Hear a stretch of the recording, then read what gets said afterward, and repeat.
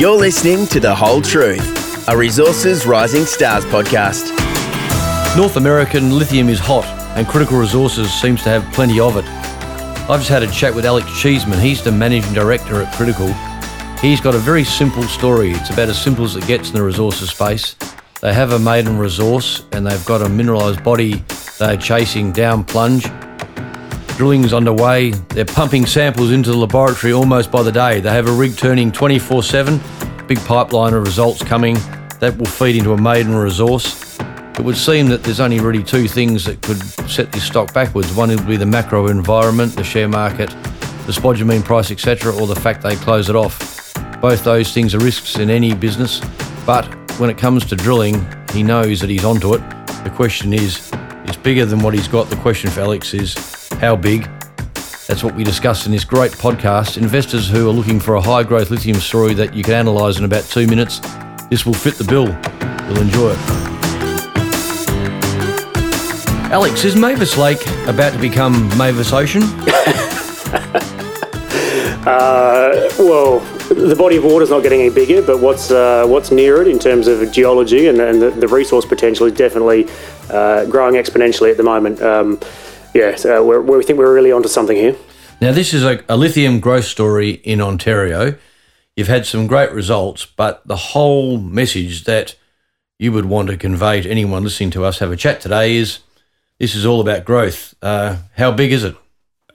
No, definitely about growth. I suppose the approach that we'd always taken as a company is how do we create real value as a junior lithium entity.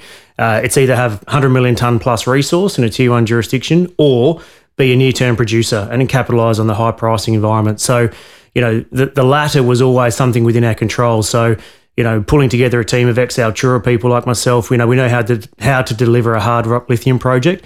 And so we're pushing ahead with all the development work and looking at how quickly can we get into production. I suppose the resource size was always something that could be there, but was going to take time, effort, and obviously the drill results. And so we were just working through our usual process, very systematically drilling out the project. And then first drill hole for the summer program obviously hit 74 metres. It was way beyond anything we'd expected. And that's really sort of, opened up our eyes to, well, what's there? And the immediate follow-up drilling has all been about testing, probing and understanding this swell zone, as we're calling it, and what is the scale potential? And right here today, we really don't know because we've only had this problem for about 6 weeks. It's a fantastic problem to have, but we're getting stuck into it, that's for sure. So as the name of the company would suggest, Alex, you're at a rather critical phase in the evolution. It sounds like the initial plan was to aim for a small fish, a sweet type approach, get something that gives you the scale and the economics to bring it into production quickly, as you say. But you have got a nice problem on your hands. The thing is bigger than perhaps you would have initially envisaged. How big is the question? Yeah, no, that's exactly it. And I suppose I couldn't go out on a limb and say how big. Much bigger than we thought is probably the answer at the moment. And I suppose the other interesting thing too is this is really just at the main zone. So we acquired some extensions to the property late last year. We have some massive LCT outcrops, that have through rock chips we've confirmed spodumene mineralisation. The Gullwing Tot Lake property, so they're yet to be drill tested as well. They're about 9 kilometres from the main zone. So.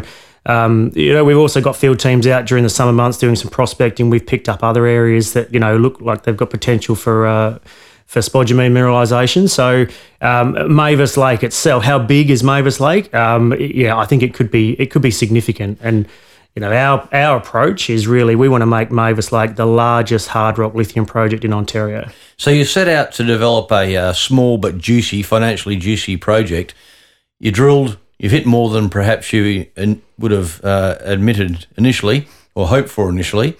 You now obviously want to keep chasing that. Drilling has really become the priority over development, you'd say, at this stage? Well, I think we still do both. The whole approach was always to do both in parallel. So, the development work, we started late last year. So, scoping level sort of met test work, getting the environmental monitoring work, that's an important piece of work for any future operation.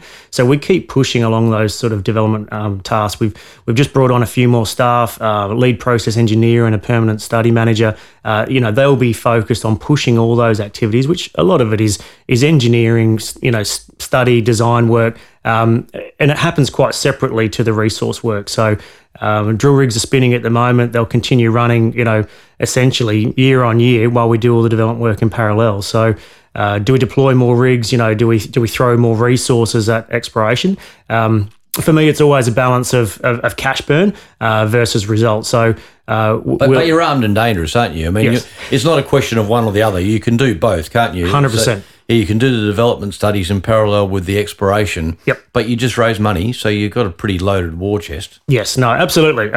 And I think one of the benefits we've seen, we're very economic in terms of our exploration spend. So the location of the project, it's a residential exploration camp, so no remote camps, no remote logistics. When we defined our maiden resource, it was an Australian $1.02 per tonne of resource defined. I challenge anyone in the industry to try and put their numbers out there and compete with that. So we are very cost effective. So what have you got? How big is it now? What do you know? So right now, the resource is 8 million tonnes at 1.07%.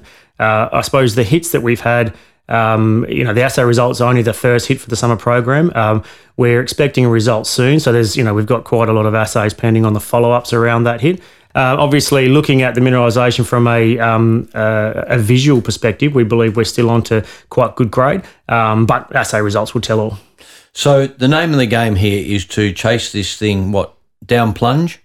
Yeah, the swell zone sort of cuts through the, obliquely through the main zone itself, and that's where I think the drilling we've completed initially, it didn't really pick up. It didn't seem to hang together quite well because it wasn't following the pegmatite down plunge. It was, literally running obliquely through it.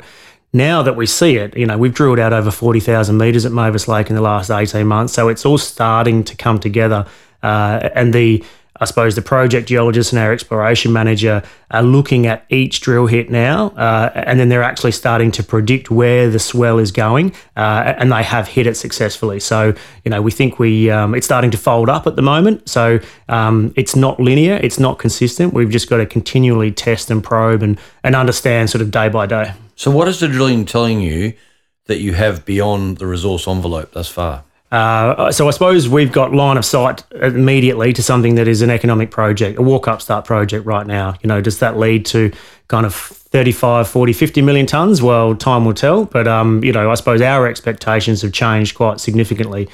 We used to be very excited about a kind of a 10, 12 metre intercept. And now if we hear of 20 or 30, we're like, oh, well, it's not that great, but but ultimately it really is. So, our expectations have changed pretty quickly. And, it's very exciting. So this swell zone, as you refer to it, which in layman's terms is a big, fat, juicy lump of mineralisation, this swell zone is what's giving rise to your increased ambitions. No, absolutely. And like I said, this was something that we didn't know was there 6 weeks ago. And we still have multiple mapped spodumene-bearing outcrops in Mavis Lake that we have not drill tested. So we'll stay focused on the swell zone and really understanding that and continuing to chase that, beyond the current resource envelope, because that adds obviously immediate tonnes to a future resource upgrade. But there's still more to follow up after that as well. So, plenty of work to be done.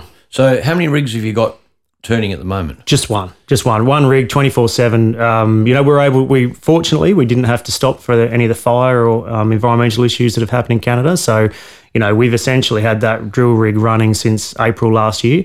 And the plan is that, we will continue drilling all the way through for the next 2, 3, 4 years. Do you have to stop at any time seasonally? Not for winter. So we drilled throughout winter last year. We had a bit of a break, Christmas, New Year's, shut down for two weeks. And then in May, when the snow melts, that's the one time the drillers really don't want to work. In terms of the winter conditions, it's not a problem. I was on site in February this year. It was sort of minus 23. I felt the cold, but the drillers were all in their overalls and didn't seem to be too fazed by it.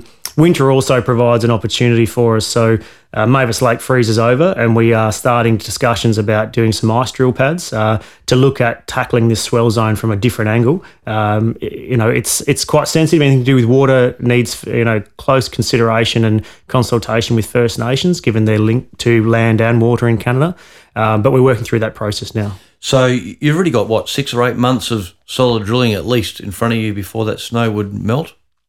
Yeah, so probably 8-9 months. Winter came in a bit late last year, so our plan would probably be to replicate very similar to what we did this year. We'll drill right up until late December, take a quick pause for Christmas and New Year's. Everyone deserves a break, even the drillers, and then be back into it again in January. And you're pumping these samples into the lab pretty constantly. Yeah, they've actually complained that we're giving them too much work, so it's again good problem for them to have. So we're staring at a pipeline of results for months to come while you chase this thing through the swell zone and just try and ascertain what it is you've got on your hands. Yeah, absolutely. No. But there's no signs of it being closed off anywhere? No, not at all. It's, we're learning pretty quickly. The follow-up drilling that we've done has been successful in terms of intercepting, mineralised pegmatite. Assay is obviously pending, but, where we've sort of missed, then we learn quickly, have a look, getting some structural geologist support to see where the system is actually moving to. And then we follow up straight away, and we've been having good success. So we're learning very quickly how to track and predict where this thing's going.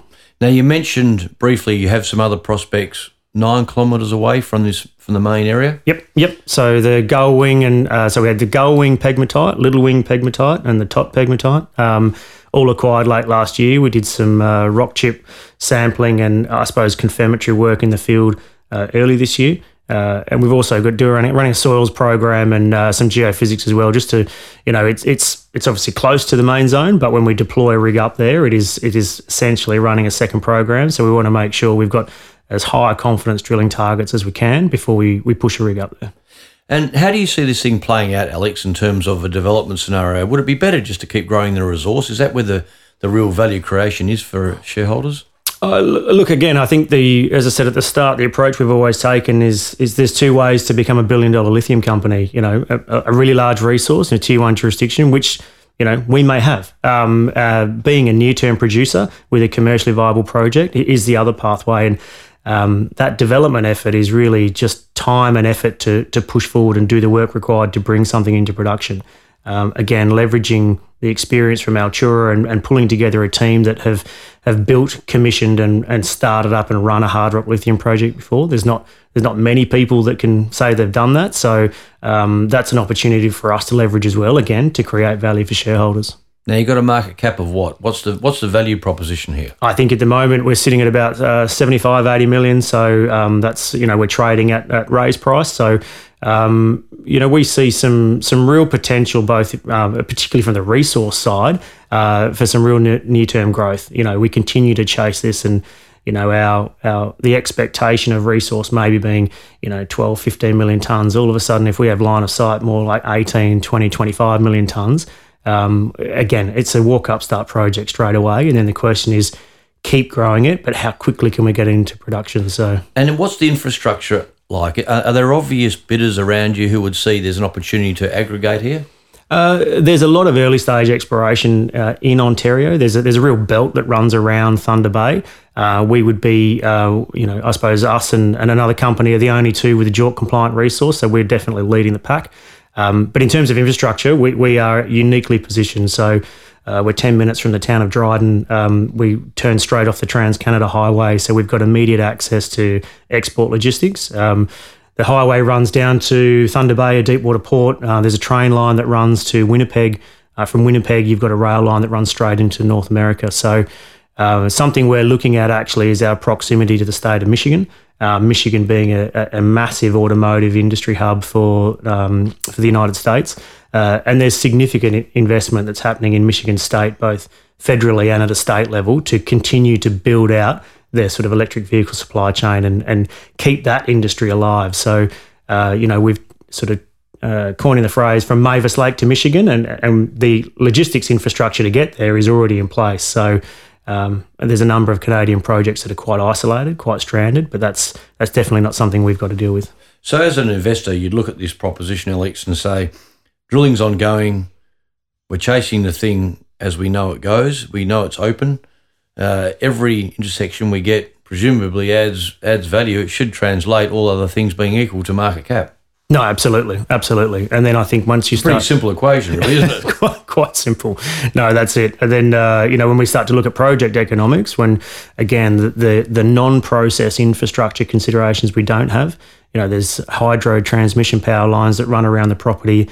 There's already covered by a communications network. It's a residential exploration operation. It would become a residential future mining operation. There's so much we don't have to spend money on. It'll be an excellent operation when we get it up and running. And presumably you're putting these results into a new resource model, an update coming down the track? Yep. No, I actually had a meeting with the resource geologist yesterday. So we use consultants here in Western Australia. So we've got a site visit underway. So we're just starting to plan that, timing it when we'll be drilling, when the weather's amenable so they can actually see what's on the ground, avoid the snow cover. And we're also starting to build up an internal picture. So, brought an in-house resource geologist capability on board. So we know where we're tracking. It's for internal use only, but, we'll be able to then pull the trigger on formally undertaking a resource upgrade and releasing that to market when it makes sense to us. So, indicatively, we're targeting the first half of next year, but we're going to make sure that the resource upgrade is something compelling. Alex, it sounds like a very simple but very high growth scenario. As an investor, you could look at it and say, this is how I stand to make money here. I'm betting on the drill bit. It's gone beyond greenfields exploration. Clearly, you're chasing known body of mineralisation, which I suppose is the sweet spot for so many investors. They don't want to punt their shirt on the idea that it may or may not be there on a binary outcome. You've got it, you're onto it. It's a question of how big it is. Sounds like a fantastic story. Thanks very much for having a chat to us today. No, pleasure. You've been listening to The Whole Truth, a Resources Rising Stars podcast, produced by Resource Media, hosted by Paul Armstrong for Reed Corporate. Please note that Reed Corporate does not provide investment advice, and investors should seek personalised advice before making any investment decisions.